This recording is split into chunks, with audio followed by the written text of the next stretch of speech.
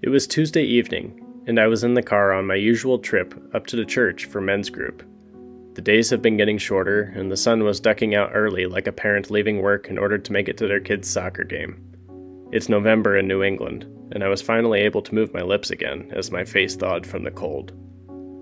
I arrived at the church, and, after our usual preliminary banter, the men and I began to confess our sins to one another and pray for each other.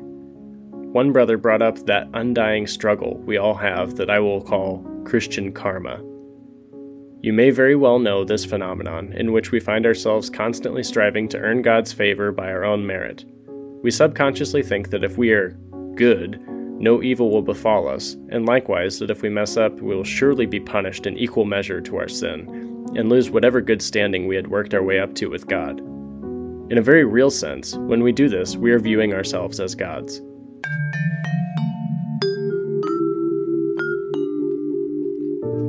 Much like your annual flu shot with qualifying insurance plans, Medicamento Mori is free of charge and no appointment is necessary. If you would like to refill your inbox with future posts, please consider becoming a free or paid subscriber.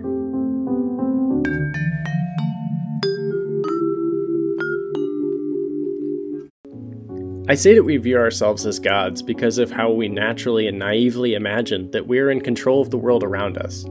You may have heard it described how we are unable to even control our hearts beating, but there is so much more to this world that is completely beyond our control.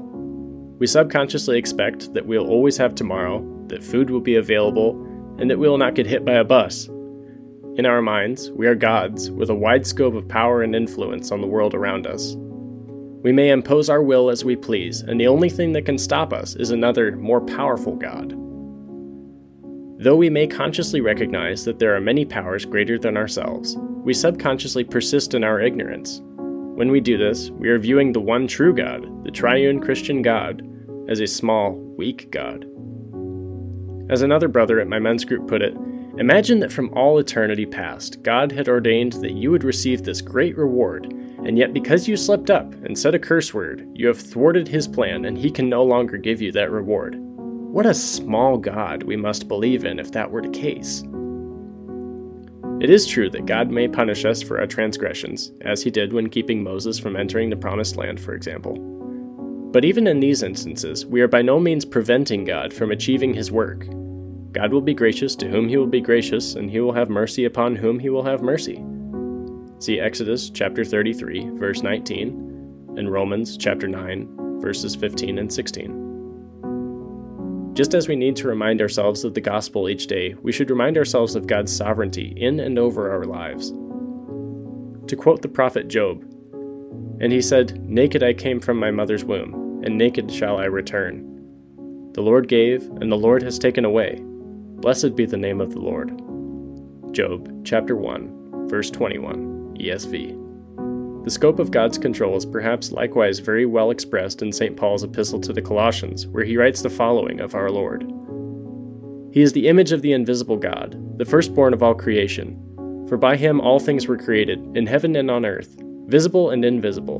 Whether thrones or dominions or rulers or authorities, all things were created through him and for him. And he is before all things, and in him all things hold together. And he is the head of the body, the church. He is the beginning, the firstborn from the dead, that in everything he might be preeminent. For in him all the fullness of God was pleased to dwell, and through him to reconcile to himself all things, whether on earth or in heaven, making peace by the blood of his cross." Colossians chapter 1, verses 15 through 20, ESV.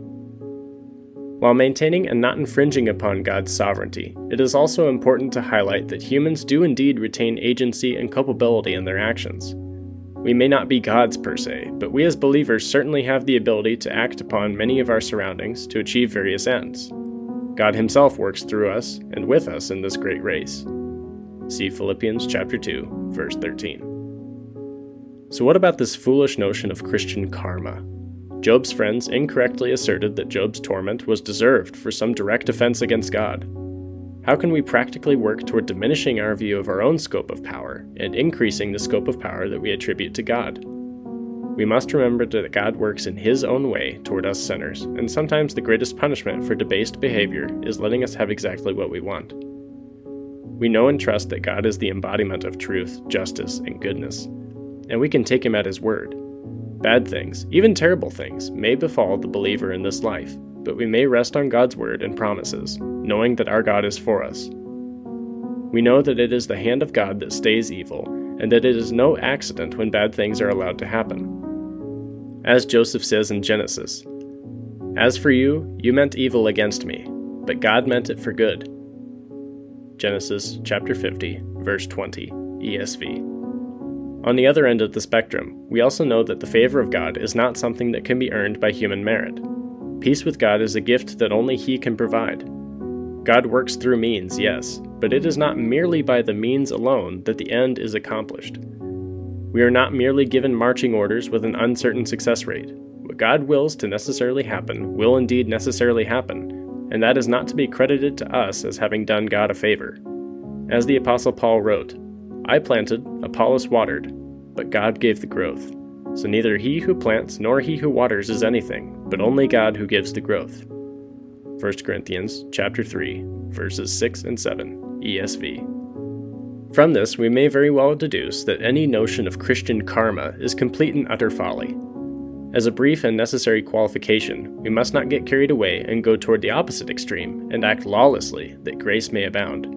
See Romans chapter 6, verses 1 and 2.